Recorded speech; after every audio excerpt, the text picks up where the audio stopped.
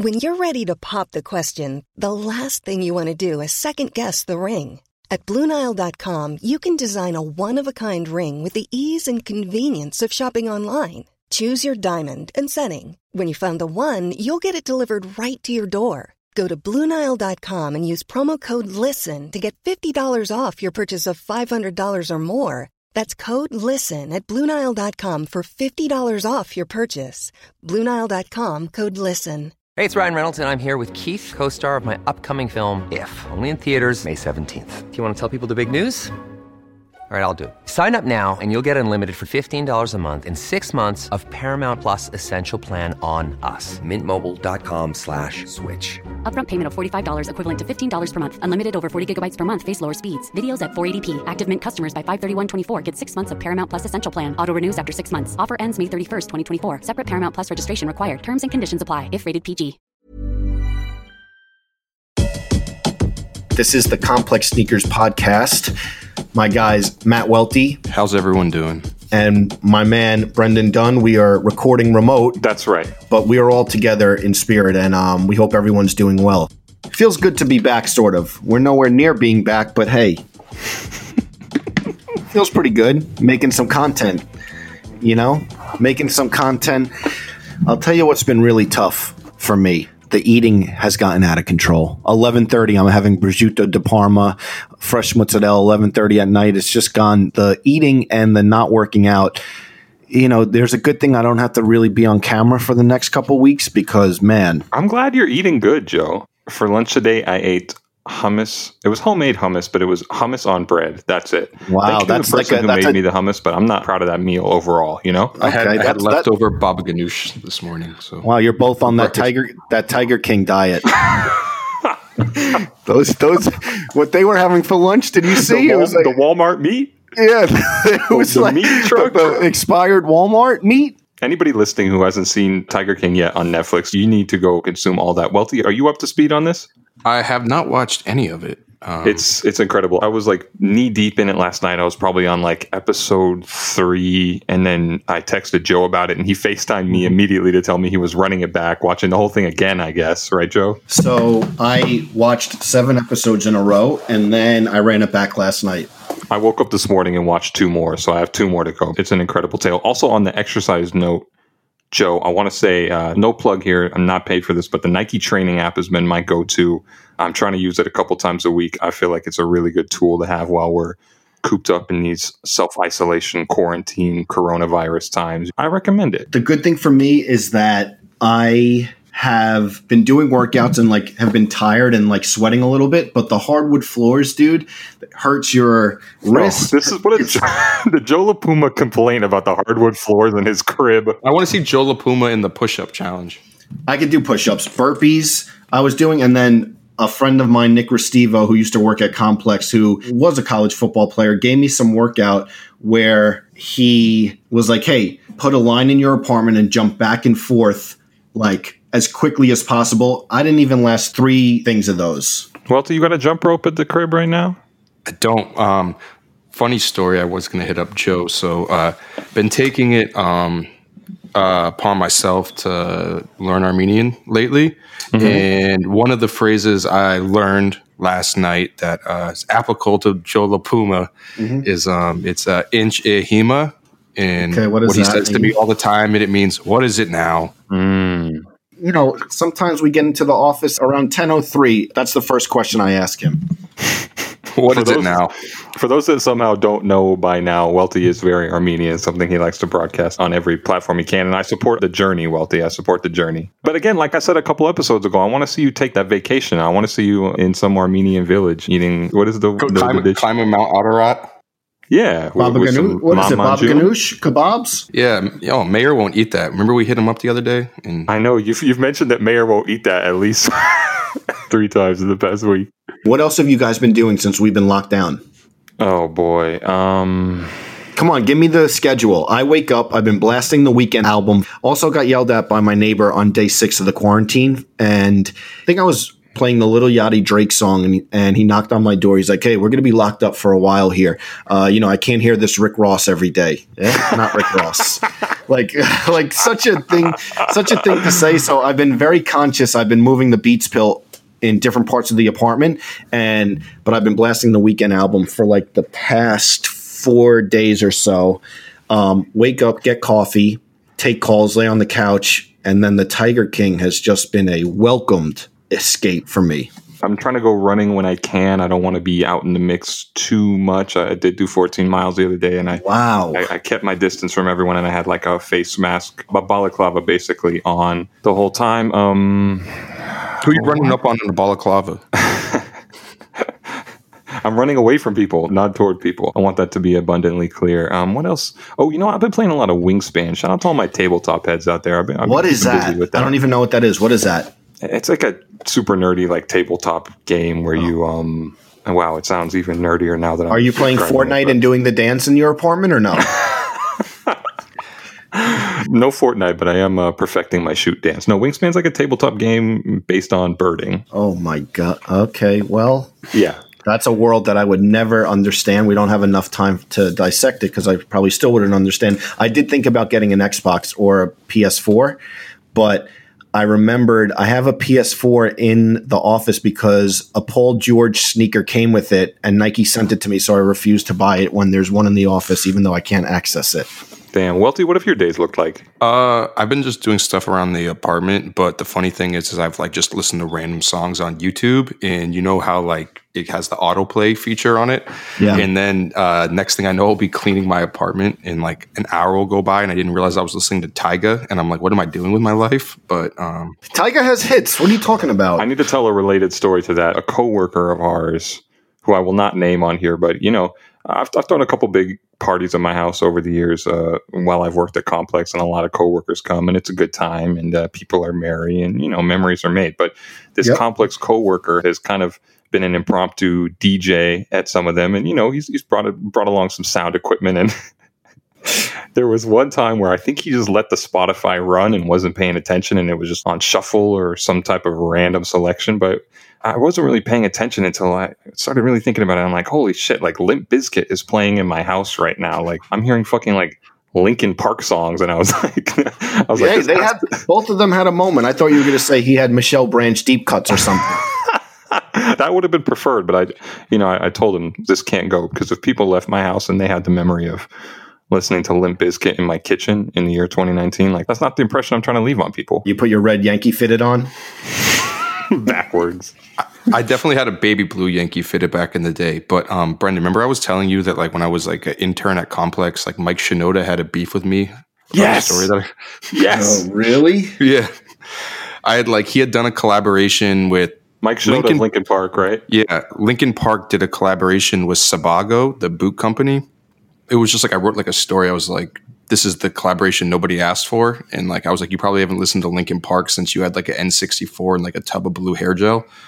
And I had LA, first of all, I used LA Looks. It was pink hair gel. LA Looks, it was called. Bedhead Tiki. That's all I need. Posted it. We posted it. This is like 2012, 2013 on Complex Style way back in the day. And like he saw it on Twitter and just like sent like the Linkin Park army like after me. Listen, man, the only Sabagos I wear say Ronnie Feig on them. Okay. I remember the Ronnie Feig Sebago trip was an early press trip. Marcus Troy was on it. I think they were on like a golf course. Do you remember that? I mean, I definitely wasn't there, so... No, I wasn't there. I wasn't there either, but that collection, Sebago, was early RF collaboration. Yeah, the frills around the heel. Come on, man. That was a moment. You remember that scene in How to Make It in America where he tries to like resell his shoes at Flight Club and he's like, everybody's wearing these now, bro. And he like pans down and has a pair of like Sebago boat shoes on. I've never seen an episode of that, but I definitely have a pair of Ronnie Feig Sebago boat shoes that I wore one summer, I think the summer of 2011. Of course, no socks on. And I remember them just like fucking chewing my feet up. But I was like walking through the pain just to show out. Fishing on the Columbia River. Another thing, Welty, when this is all done, you got to give me some how to cook a steak tips. I was so excited. I got steak and shrimp last night from the grocery store. I was so excited. I marinated. I had fresh garlic. I had onions. the steak was dry as hell. It came out so dry. Like I need tips on how to do it. I was so excited. I was doing a little surf and turf, the quarantine surf and turf. What a disaster it was. I think I'm not cooking anymore. I'm giving it up for a little bit because I'm just not excelling at it at all. By the way, who has the police siren in the background? Are we all okay? That's me. Joe, what's going on? Sorry, when you're this high up, you hear everything, unfortunately. Just the apartment flexes. I'm hoping the listeners can slowly paint a picture of your palatial condo that you have there through every single episode. You know, it sucks that we're not together, but you know, this is what we're in right now. But this week we have a topic that is no better time to discuss a significant line of Nike. Thursday, March 26th is Air Max Day, and Air Maxes, if you are in sneaker culture or you are a sneakerhead, we are sure that Air Maxes have played a big part in your sneaker history. And we wanted to unpack our own history, tell some stories, and no better week to do it than on the week of Air Max Day. So the story goes, Reebok is kind of gaining market share or actually leading market share, and Nike's trying to figure it out. They lost grasp of the market. They hold a design contest, a 24-hour design contest to try to get some innovation, and out of it comes this designer, Tinker Hatfield, who quote-unquote wins the design contest, and they tag him to start working on projects. And one of the first things he worked on, the Air Max 1, and the rest is history. Is that fair to say, basically, where the story starts?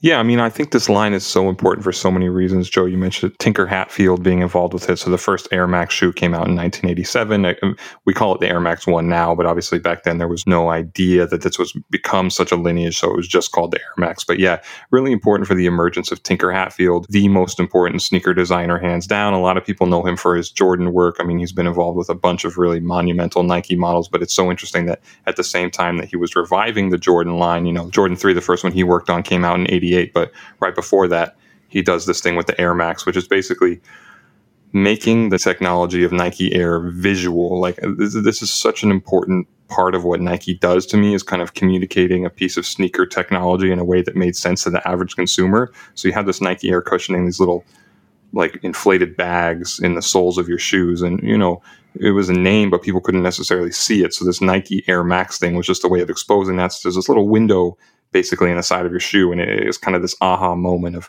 people understanding what was going on in their shoes. It's such a techie, nerdy thing that has made it like a pop culture design moment. He got a lot of heat from it internally. They thought that he exposed too much, and it was based on the Paris building, the Pompidou building. But a lot of people, even in Nike, when they saw that air bubble, they were like, wait, whoa, what are you doing? Like, they thought, I think, that people were going to go around and start popping the air bubbles, and that Tinker was showing too much. And at first, it was kind of like a push and pull and kind of a point of contention internally in the building.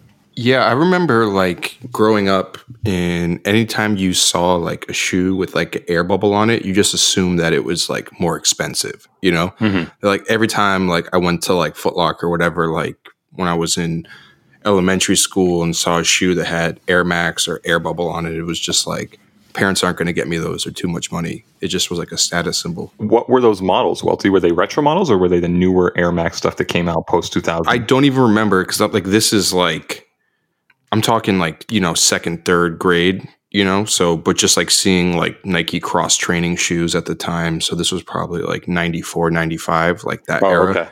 Yeah. Just like seeing models like that, and you're just like, nope, not gonna be able to get those.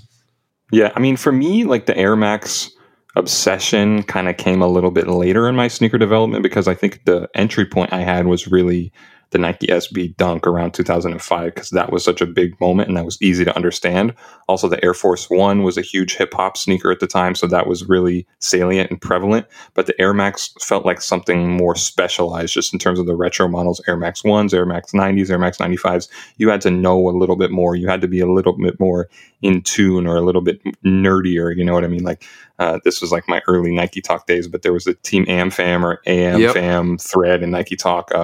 I wish I could remember the main guy's name. There was this dude like Chris One that designed the logo. Yes, that's the guy. Like I remember just scrolling through those Nike Talk posts. And people who don't know Nike Talk, obviously a super important forum for trading sneaker information, stories, where to buy stuff. Like it's where a lot of us got a lot of our knowledge from. But yeah, Air Max like came a little bit later for me through that. Also, Nike Talk, when I got hired at Complex in 2005, I got hired to run the website, and I was spamming Complex links on Nike Talk under like 3 different names, and traffic was like shooting through the roof, and then I got banned. So, banned immediately. Wow. And the execs at Complex were like, look at the traffic, it's exploding. And I mean, back then we were probably doing no traffic, but it was like all coming from spam links on Nike Talk back in the day. So not proud of it, but I had to. VP of content strategy, baby. That's content strategy. Listen, I had to do what I can. I was a young, starry-eyed employee, and granted, the content would fit like what Nike Talk would post, but I got kicked off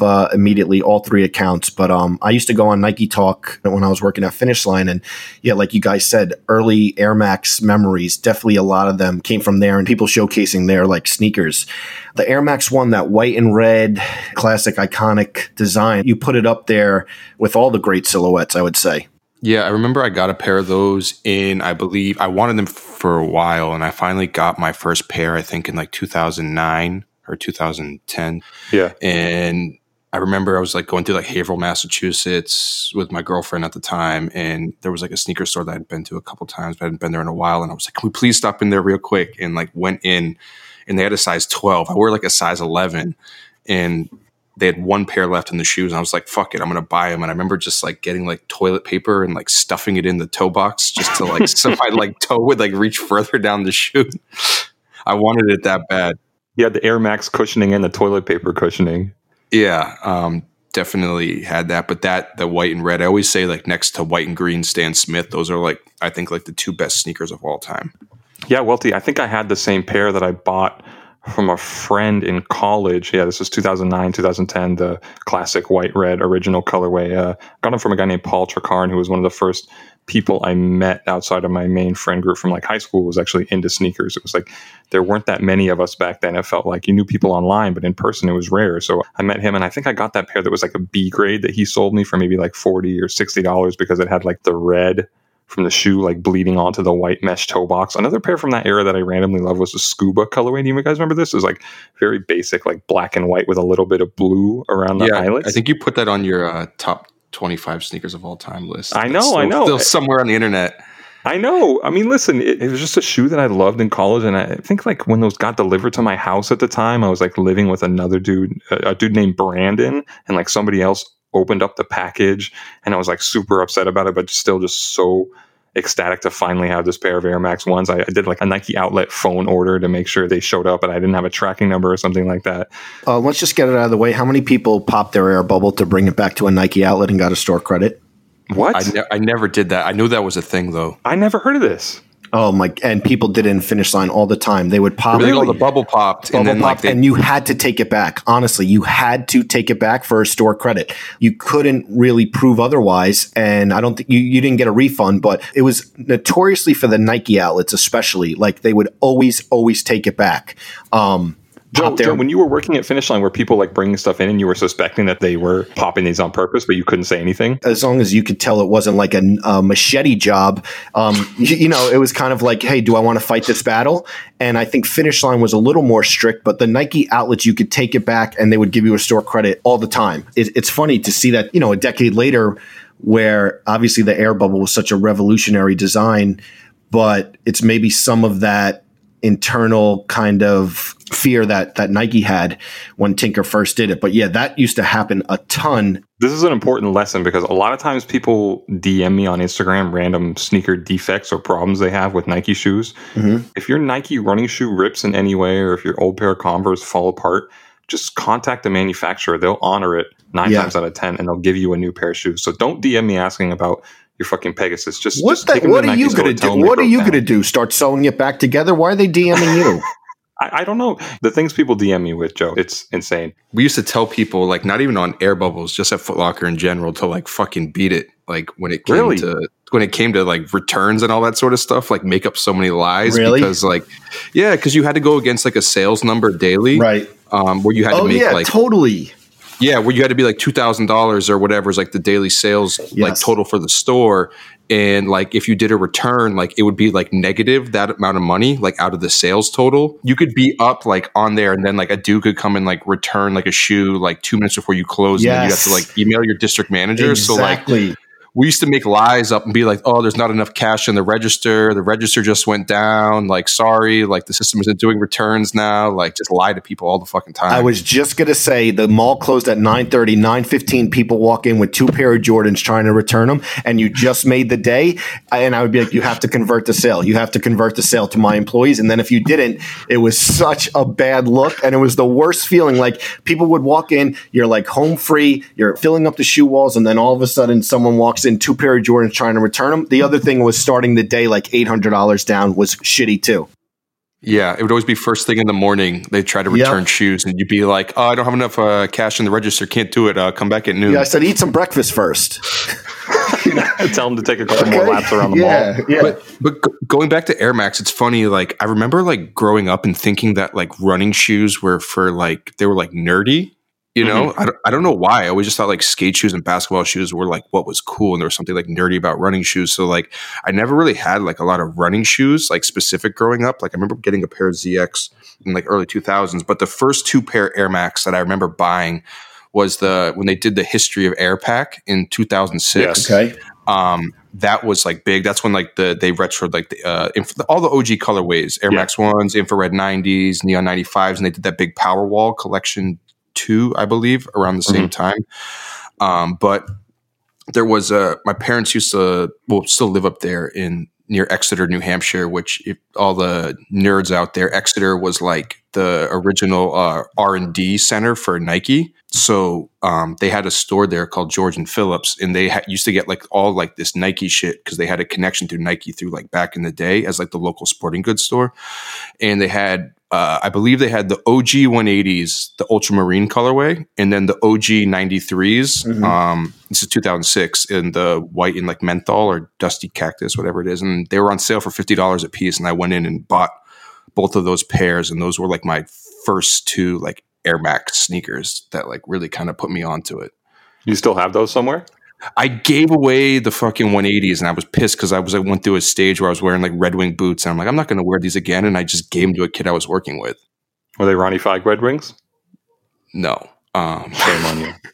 I want to talk about a couple more Air Max 1 stories, just trying to think like vaguely chronological here. The white blue OG colorway, like I love that one as well. I distinctly remember where I was on the University of Oregon campus calling up the outlet, trying to score them for $50 and thinking in that moment, do I need 2 pairs? Do I need 2 pairs? I thought they were like $30 I had heard. They slid all the way down. Yeah. Where exactly were you? Were you trading Pokemon cards on the West Wing or what?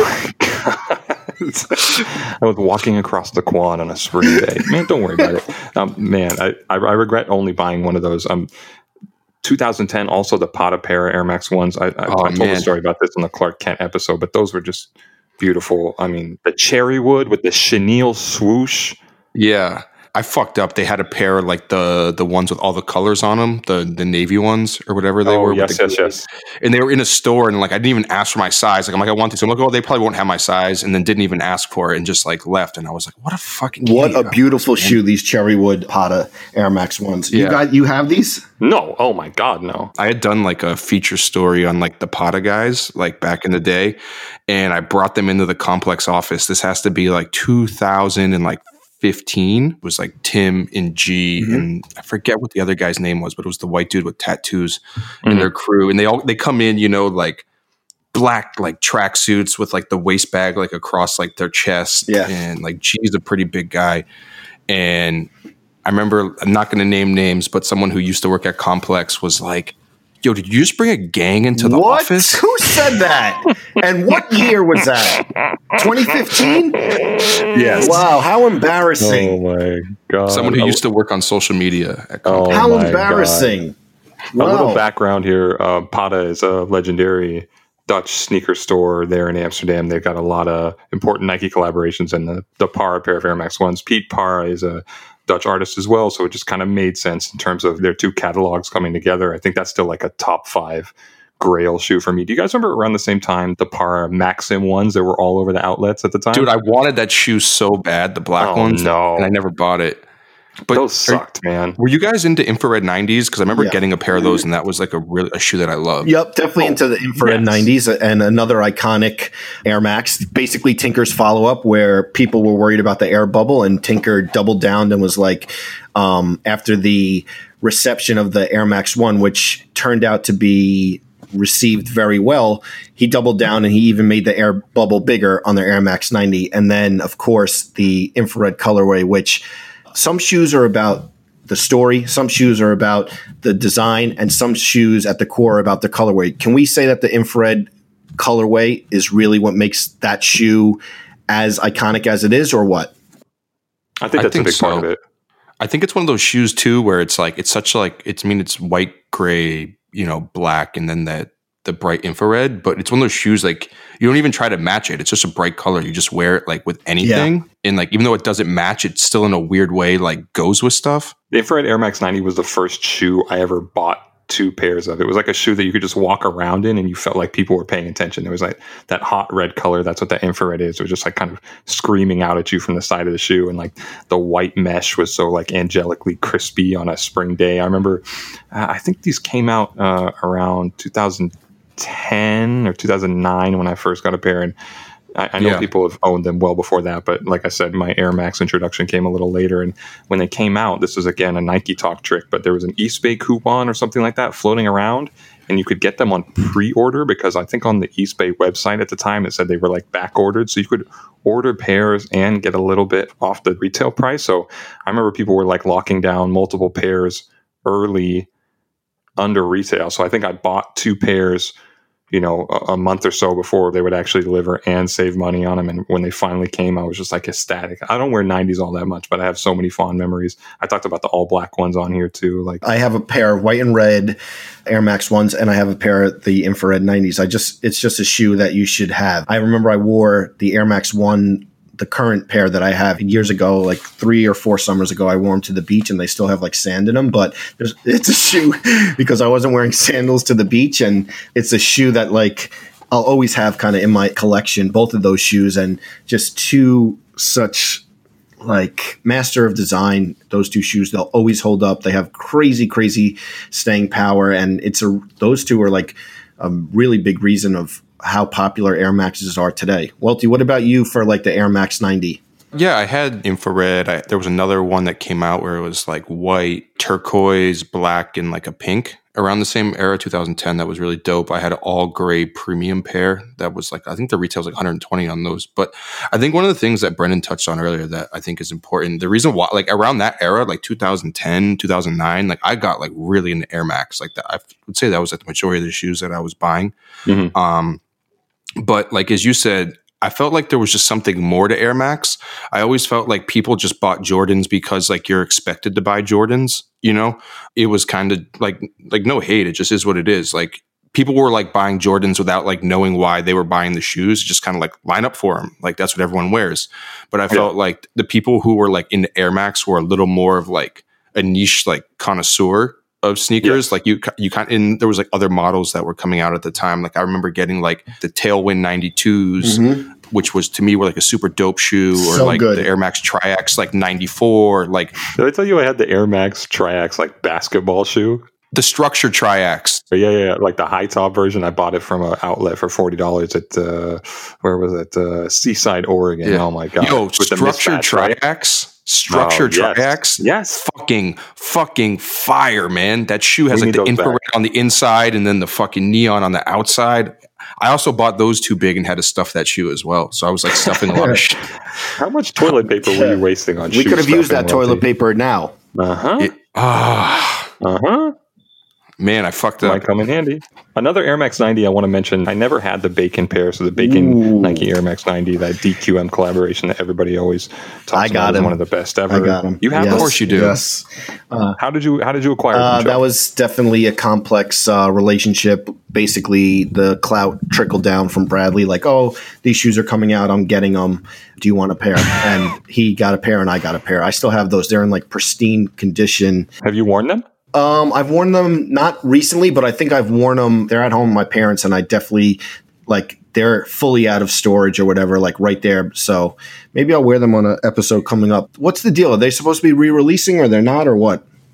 They were supposed to for Air Max Day. I haven't heard anything yet. I mean, Dave's Quality Meat, what a special store, man. like a concept store based around an actual butcher shop, and for them to make a shoe that looked like meat, it just made so much sense. I missed like the glory days of that boutique, but I did go to a sample sale there once in like 2012 or 13, where it was like the first time they ever had a sample sale. So they were just clearing out all the old stock they had from all the years they had been open. And I think I walked out of there with a pair of like sample DQM Dunks, that perforated pair. I don't know if you guys remember those. Yep. I gotta say, out of all those stores, I think DQM was my favorite. You go down like the stairs, I think, and I was making deliveries at the time for Complex, and I remember I had no sense of direction in the city, and they'd be like, just take this train to this train, and I remember spending like so much money as an intern just taking a cab and being like, hey, get me here, because I tried the first couple of attempts. I would like try and then get off here and then walk, and I would have to walk with the sneakers, and the bags, the paper bags would just collapse, and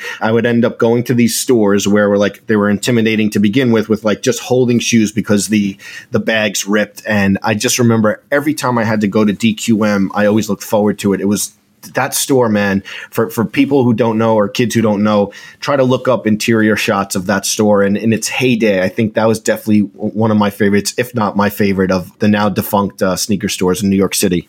Before we go on, I know we've spoke about it before on the podcast, Joe, but be remiss not to mention that like the all white or all black Air Max 90 is like the official, at the time, Staten Island or Long Island, like go down the shore for the weekend shoe. Yep. The Air Max 90 all white is, I probably sold a lot of them in Finish Line as well. But yeah, that was a shoe, definitely kind of like a, Guido-centric shoe, I would say. And also, if they got any bit of dirt, everyone says, oh, you get dirt on Air Force Ones, you got to replace them. And yeah, I know it's a thing, and I know that that's actually true. The Air Max 90, when you got dirt on that white on white, it looked awful. You had to replace it. If you were walking around, I'll clean them for you, Joe. I'm happy to clean. Listen, sneakers. I went platinum in selling scuff and stains at Finish Line. That used to take. It was called Scuff and Stain Cleaner. It was like this magic cleaner, and I would just, whenever an Air Max 90 white on white walked in, I knew that I could sell this because the scuff and stain would just take off everything. And those are shoes that you had to keep pristine, or it was a terrible, terrible look. Mom deserves the best, and there's no better place to shop for Mother's Day than Whole Foods Market. They're your destination for unbeatable savings, from premium gifts to show-stopping flowers and irresistible desserts. Start by saving 33% with Prime on all body care and candles. Then get a 15-stem bunch of tulips for just $9.99 each with Prime. Round out Mom's menu with festive rosé, irresistible berry chantilly cake, and more special treats. Come celebrate Mother's Day at Whole Foods Market. When you're ready to pop the question, the last thing you want to do is second-guess the ring. At BlueNile.com, you can design a one-of-a-kind ring with the ease and convenience of shopping online. Choose your diamond and setting. When you find the one, you'll get it delivered right to your door. Go to BlueNile.com and use promo code LISTEN to get $50 off your purchase of $500 or more. That's code LISTEN at BlueNile.com for $50 off your purchase. BlueNile.com, code LISTEN. I'm Sandra, and I'm just the professional your small business was looking for. But you didn't hire me because you didn't use LinkedIn Jobs. LinkedIn has professionals you can't find anywhere else, including those who aren't actively looking for a new job, but might be open to the perfect role, like me. In a given month, over 70% of LinkedIn users don't visit other leading job sites. So if you're not looking on LinkedIn, you'll miss out on great candidates like Sandra. Start hiring professionals like a professional. Post your free job on linkedin.com/people today. Two more Air Max 90s I want to talk about before we move on to the next model. We were talking about the Bacon ones because I didn't ever acquire those, but I did have the current version, the Air Max 90 current Bacon. Do you remember that one? Yeah, that was the one that had like the free sole on it. Exactly. Nike was pushing that model. So like the Cause Air Max 90s also have the current version of them. You can tell how much of a miser I am, but that was another $40 outlet shoe where like the Nike Talk outlet thread, it was like people found where all the stock was sitting. And I remember the exact parking lot that I was standing in Sandpoint, Idaho, when I was hassling some poor outlet clerk about buying a pair. And it was one of those moments where like an outlet gets flooded with calls and they're just baffled about why and how people found out that there's this stock there. I wish I had the real Bacon Air Max 90s. I've never worn the current pair, but when the quarantine's over, I'll bring them in for you. One last thing on this I want to say is the Duck Camo Infrared Air Max 90 is not a good shoe. Stop paying $1,000 for it on the resale market. That's all I have to say. Okay, Air Max 95. Man, Air Max 95s, like that's the fucking sneaker. As Game said it best, I'll kill you if you try me for my Air Max 95s. Bars. Gucci Mane 95 Air Max, 'cause I'm a dope runner. And I love that Gucci Mane on Sneaker Shopping said the 95s came up and he was like, I always loved the 95 because it was more expensive than Air Jordans. And as a hustler, you wanted the most expensive sneakers. And he goes, listen, I used to go to Walters. They already knew that I wanted Air Max 95s. They would have them laid out for me. And he goes, I would go to the mall. The Air Max 95 was the hustler shoe. And it was. The price point was more expensive than basically anything that was on the market at the time. The one other line, too, that I think to me was the ultimate Air Max 95 lyric, sorry to forget this one, was Ghostface saying, a pair of bright fat yellow Air Max hit the rack, snatch 'em up, son, $20 off, no tax. Was that definitely Air Max 95s? I always wondered like if he was definitely talking about the Air Max 95 in that line. There's a picture of him wearing neon 95s from that era. Kneeling down, right? Yeah, so I'm assuming if you're saying yellow Air Maxes, you're talking about neon 95s. Like I think the Air Max 95 was so important design wise too, because it wasn't Tinker Hatfield. This was Sergio Lozano, like a new designer kind of taking over, and the lines of the shoe just aren't as angular as the Air Max stuff was at that time. It just sets itself apart. The bag was big, so those bubbles, that visible technology on the sole was just so pronounced and kind of protruding from out the sides of it. I mean, it's actually made to represent the human body. The gradient on the side is like the muscle fibers. The lacing, I believe, is like the ribs. The tongue is like the chest. There's like a whole like pattern to it. And this was a shoe that I think had some regional flavor to it. I know that people in Tokyo love the 95. I know brands try and spend a lot of marketing money on convincing you that shoes are special to certain regions, but the Air Max 95 in Tokyo, I feel like that was one of those really legitimate moments of that. And there's old ads where people in Japan were trying to buy up dead stock pairs because they couldn't find any anywhere else. I mean, like I remember, Mike Skinner talking about can't pay the rent, but I got a 110-pound pair of trainers on. I mean, Welty can speak to this more than I can, but just like also people in Liverpool and like the north of England, like loving the Air Max 95, again, a shoe that costs 110 pounds. That's what they call it, the 110. And in Japan, done to your point, in Japan, it really is where the Air Max 95 started getting their clout from. It was one of the first shoes that were actually getting resold for a lot of money in Japan. And then there was even an article I read, or I forget where I saw it. It was kind of like a historic piece on the Air Max 95. And even in Osaka, Japan, like people were robbing people for Air Max 95s. It wasn't an area that was known for like robberies and crime, but that shoe had such a big following in Japan that that's really where a lot of the steam came from in the beginning. I think the first pair I bought was the neon OG colorway. I remember buying those from the Nike store in Eugene, and the guy at the counter just being like, great pickup. And when he said that, it's so like, good. Those shoes are so fucking hard, man. If you were using terms like pickup, it was like, like you're in the sneaker world. We're speaking the same language, and you didn't have to say anything else other than that to just know like, yeah, we both appreciate the shoe for the same reason. Joe, you have a bid on the Stash collaboration of this on StockX right now. Is that right? Okay, so let's talk about this. I do too, let's talk about Welty's this. saying it's not a good idea. Well, okay, so this is what happened. Last night we were discussing this topic, and I put a bid on the Stash Air Max 95s, a classic. I remember Noah Callahan Bever, who used to run Complex. I think he definitely has a pair. And like this, a little with sneaker shopping, when you're in the sneaker store and you're waiting for the talent, you start thinking like, do I need to buy a pair of sneakers to wear for the episode? It's a little bit, I've noticed that I'm getting into this trend here where we're doing a topic and I start looking at older models to kind of like ramp myself up for this. So last night at 8:50 p.m. we're all texting and I put a bid on the Nike Air Max 95 stash, bid $500. And then my man Welty said, oof, that's a rough one. I go, why? I love this. He goes, you're probably not going to be able to wear it because it's 15-year-old dead stocks Air Maxes. There's a good chance the sole would collapse. So 850, I made the bid, and 852, I canceled it. StockX. Great service. Thank you guys. Still on there. You're gonna just thug it out. I can't believe that shoe. When you said 15 years old, is that shoe really 50? Are we really that old? Did the Stash Air Max 95s come out 15 years ago? Yeah, we're that old. Stash BWs, by the way. I don't want to gloss over the Air Max BW.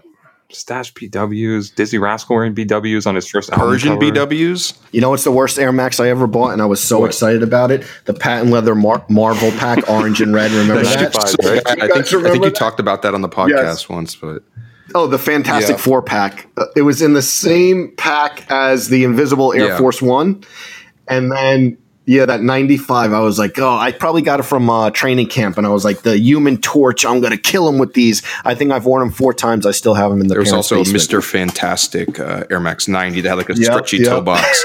I think for me, like I had this pair for a while. Nike actually put like the whole like gradient OG like scheme 95s like on ice, and they only had these really shitty like patent leather ones that you could buy at Foot Action, which like really sucked. There were a lot of Foot Action pairs around that time. Yeah, that were made out of this cheap leather, and then they brought back the Chili pair in like a nubuck that was a Foot Action exclusive. That like if you have them, like very few people have that shoe now, but that was the first one I got. But the funny one I got is that me and my friend Dave, shout out, me and him always used to go to, not Dave Matthews, Dave Follett. Me and him always used to, not Complex intern Dave Matthews. He was living in Boston at the time, and we always used to go down there like every weekend. And I worked at Foot Locker, so like we'd like go copping sneakers and go to Bodega and go to Concepts and all that sort of shit.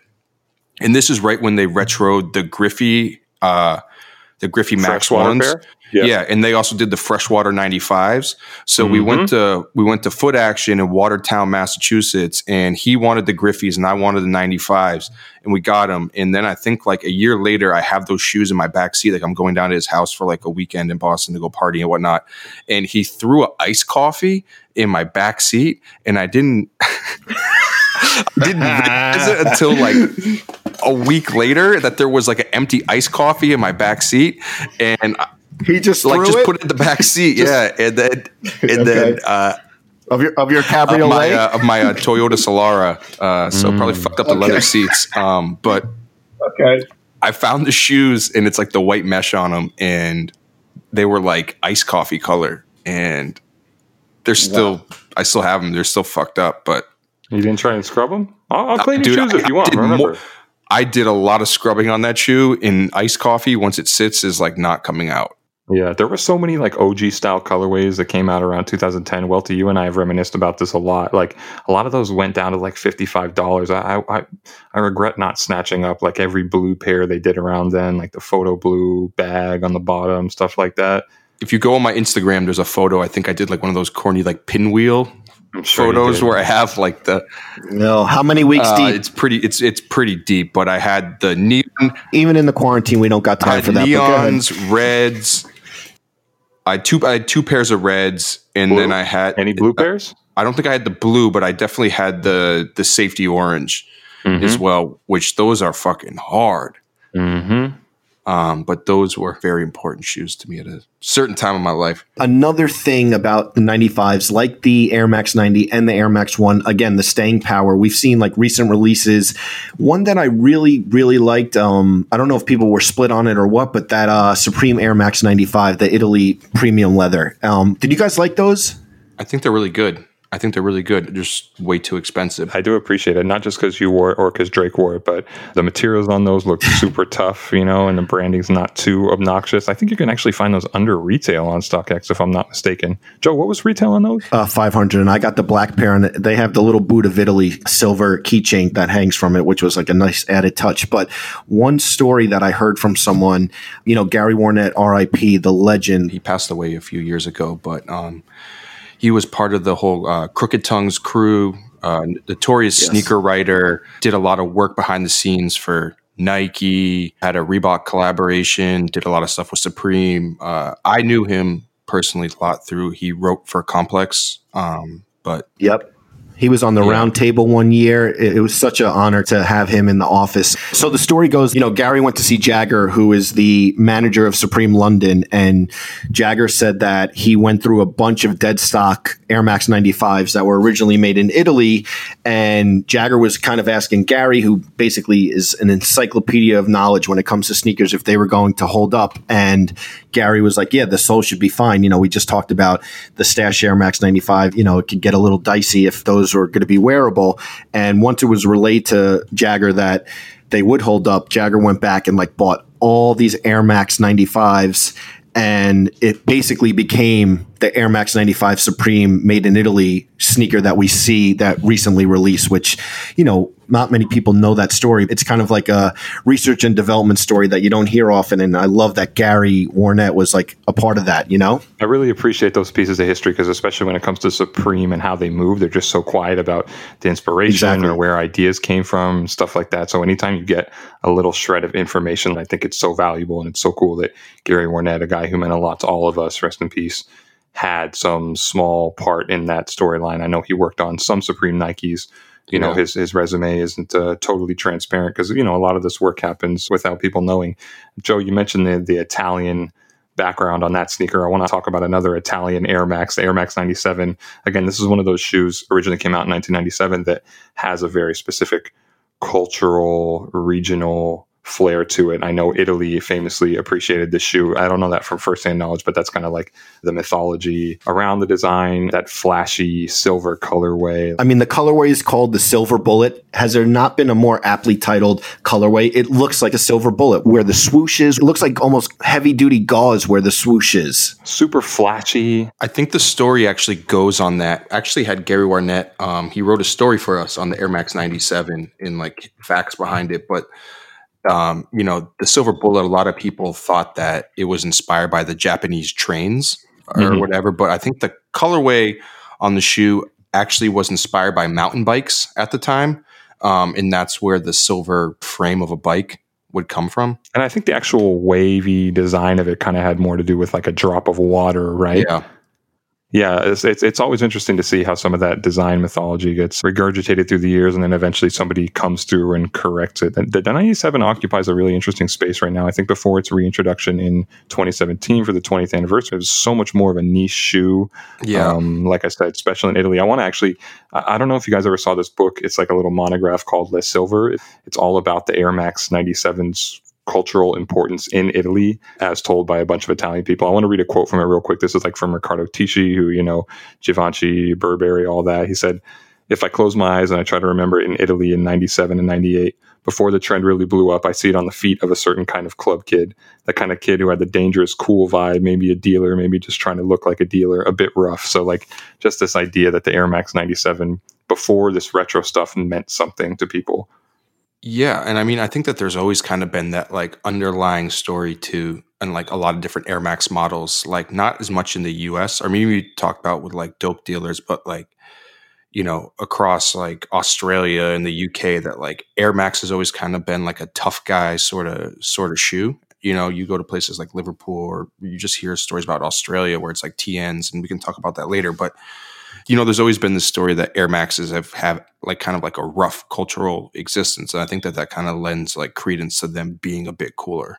Joe, does this shoe's Italian background do anything for you?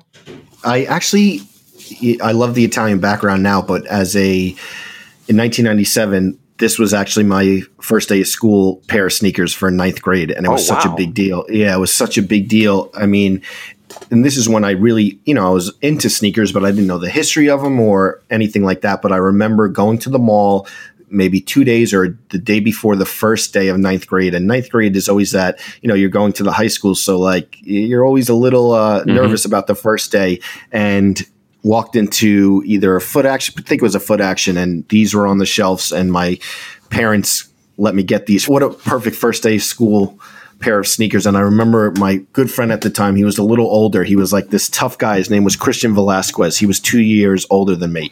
And he was in 11th grade and I was in 9th grade. And he was like, yo, don't worry. No one's going to bully you, this, that, and the other. And I remember like coincidentally, first day of school, I saw him in the hallway. What do you think he was wearing? Silver Bullet 97s. We both wearing them at the same time. So it's one of the shoes where think about, first day of school was always the thing for sneakers. These are ones that always stick out to me. The Air Max 97, 9th grade. And I'm recording this out of my apartment right in the closet. I'm looking at like a fresh pair that I bought at Stadium Goods a couple of years ago. It's in your blood as an Italian to love the shoe. I love it. The ancestors were speaking to you from across the Atlantic. They just knew. They knew like it was a sign from the Italians. So you were predetermined to love that shoe. Like I said, the shoe came back in 2017, 20th anniversary, but Nike was kind of building up the hype before that in 2016, and they reissued the original silver colorway with the Italian flag on the tongue. Do you remember that pair? Wait, it was a silver colorway or all gold? So it was just the OG silver Nike Air Max 97, but the tongue and I think the heel tab both had like the Italian flag colors on them. I wanted that pair so bad. Yeah, but I'm looking at a gold pair right now on Stadium Goods. I think the gold pair maybe released afterward, if that happened. Yeah, but there was a silver pair that only released in Milan, which was damn. I didn't see that. Hold on, let me see if that's online.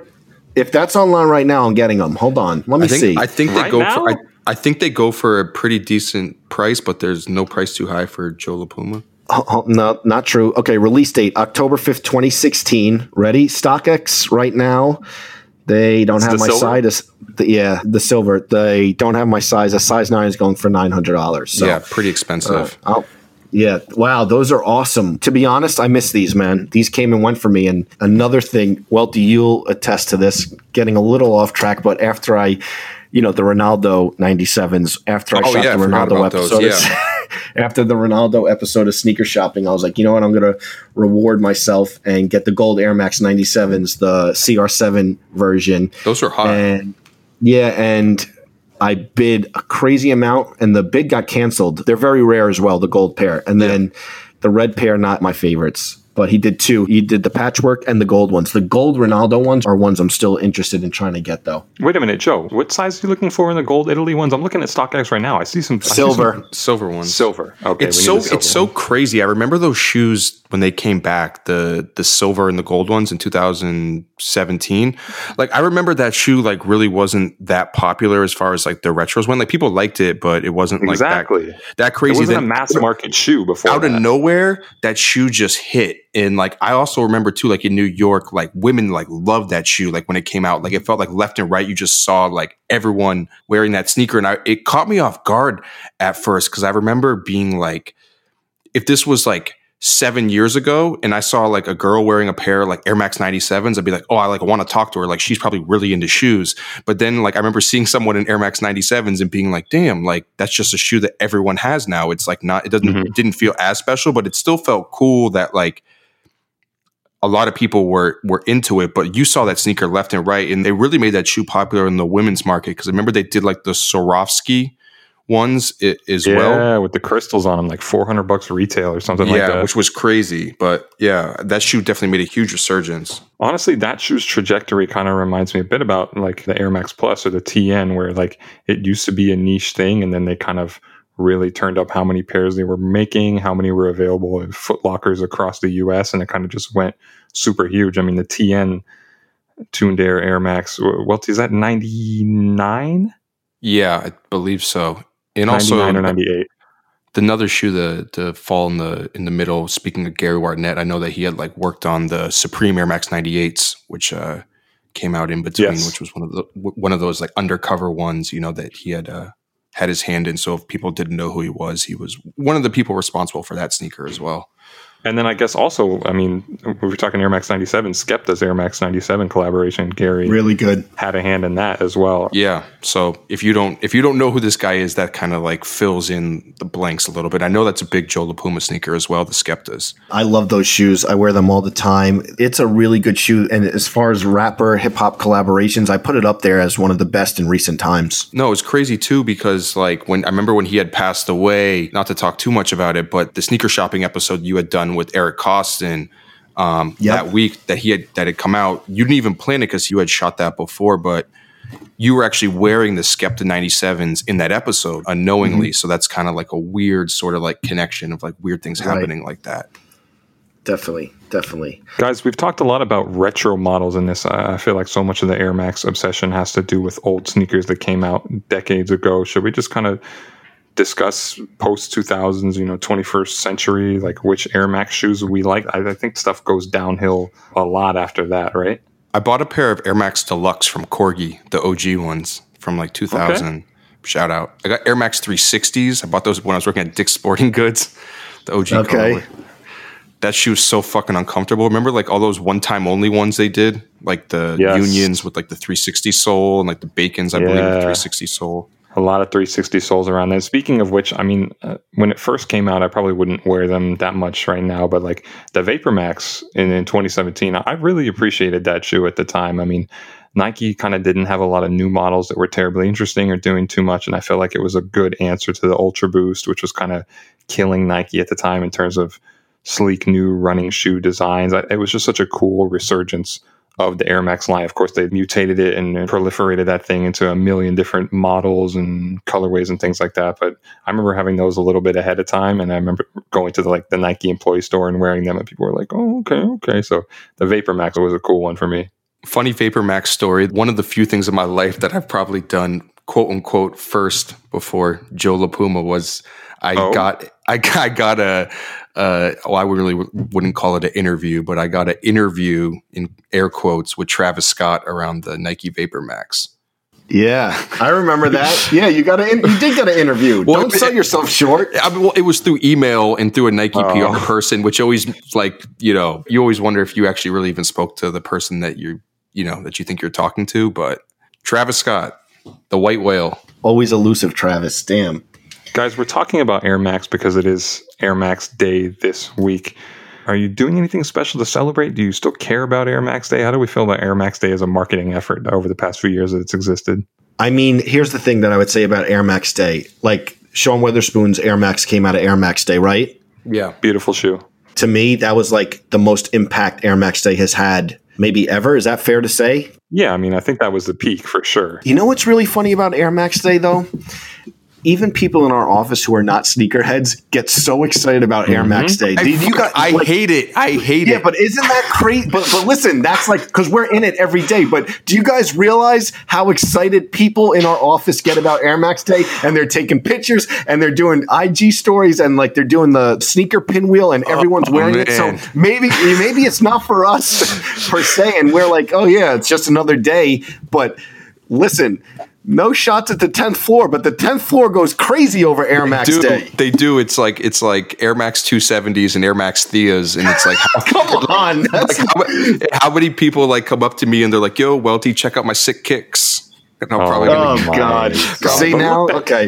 That kind of means that Air Max Day has succeeded, right? Like, we're jaded. That's exactly what it means. As like a big promo thing. And like, I feel like there were some cool moments. Atmos Retro, and then the very colorful Sean Weatherspoon Air Max 197 combination. Other than that, the product hasn't been great, but I feel like they've made it into a holiday, March 26th, where people who aren't super into sneakers, like, oh, it's Air Max Day, I'm going to do something. I know this year Nike had to kind of pivot a lot of plans because of coronavirus and everyone staying inside, but they have this cool thing where they're trying to like basically make people make their own content around it and kind of use the tools they can digitally to do little Air Max projects on their own and stuff like that, just trying to keep people involved, even though I feel like the product this year is kind of lacking. I don't think we'll ever see something like the Sean shoe again.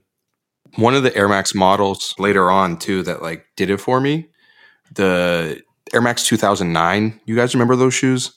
Mm-hmm. Yep. Designed by Steven Smith, which everyone's been talking about. I remember I went I bought 2 pairs. There was a Volt colorway, which was a Finish Line only colorway, and there was a black and red pair that you get at Champs. I bought them on the 50% off, and I went into Finish Line with the shoes I bought at Champs and was like, my girlfriend bought me these. Can I exchange them for the other ones? And did that whole jig and got the shoes. Classic sneaker jig is to go into a store with a pair you have that your girlfriend did not, in fact, buy for you, but you maybe acquired through some other means and say, oh, my girlfriend got me these, and then switch them out or get a gift card or something like that.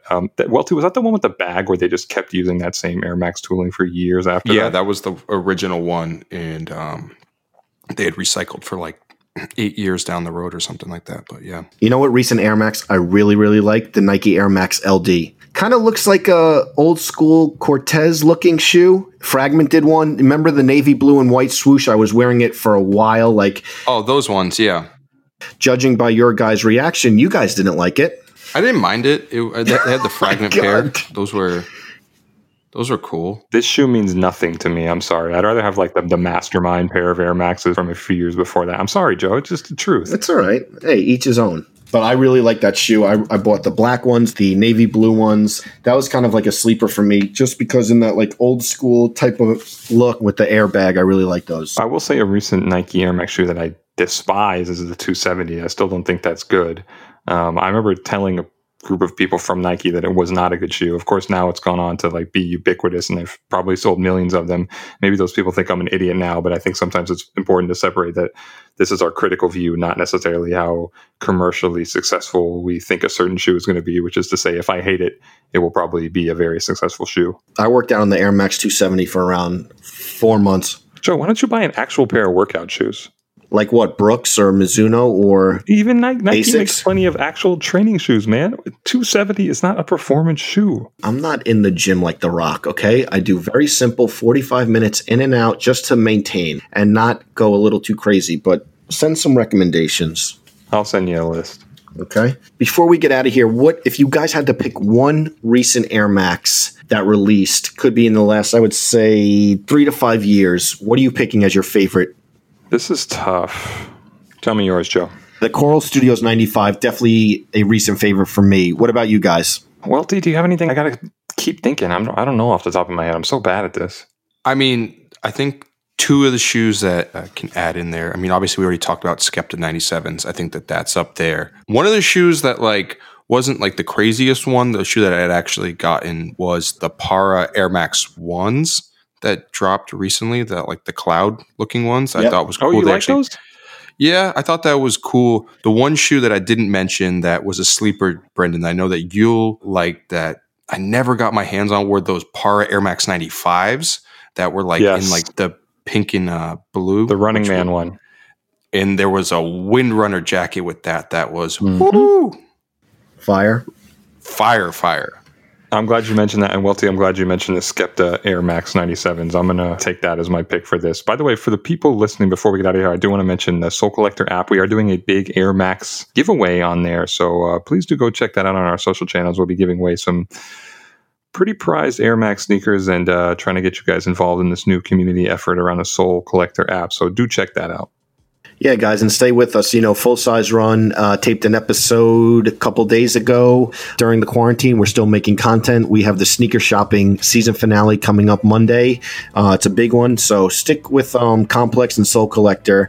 Your favorite shows are going to be still running in some way, shape, or form. And, of course, we will be here every Friday morning wherever you guys consume podcasts. Thank you so much for joining the Complex Sneakers podcast. We will see you guys next week. Stay safe. Our producer is Shiva Bayet. Sound engineering done by Kyle Garvey. Special thanks to Dave Matthews and Jennifer Stewart. The Complex Sneakers podcast is part of the Complex Podcast Network.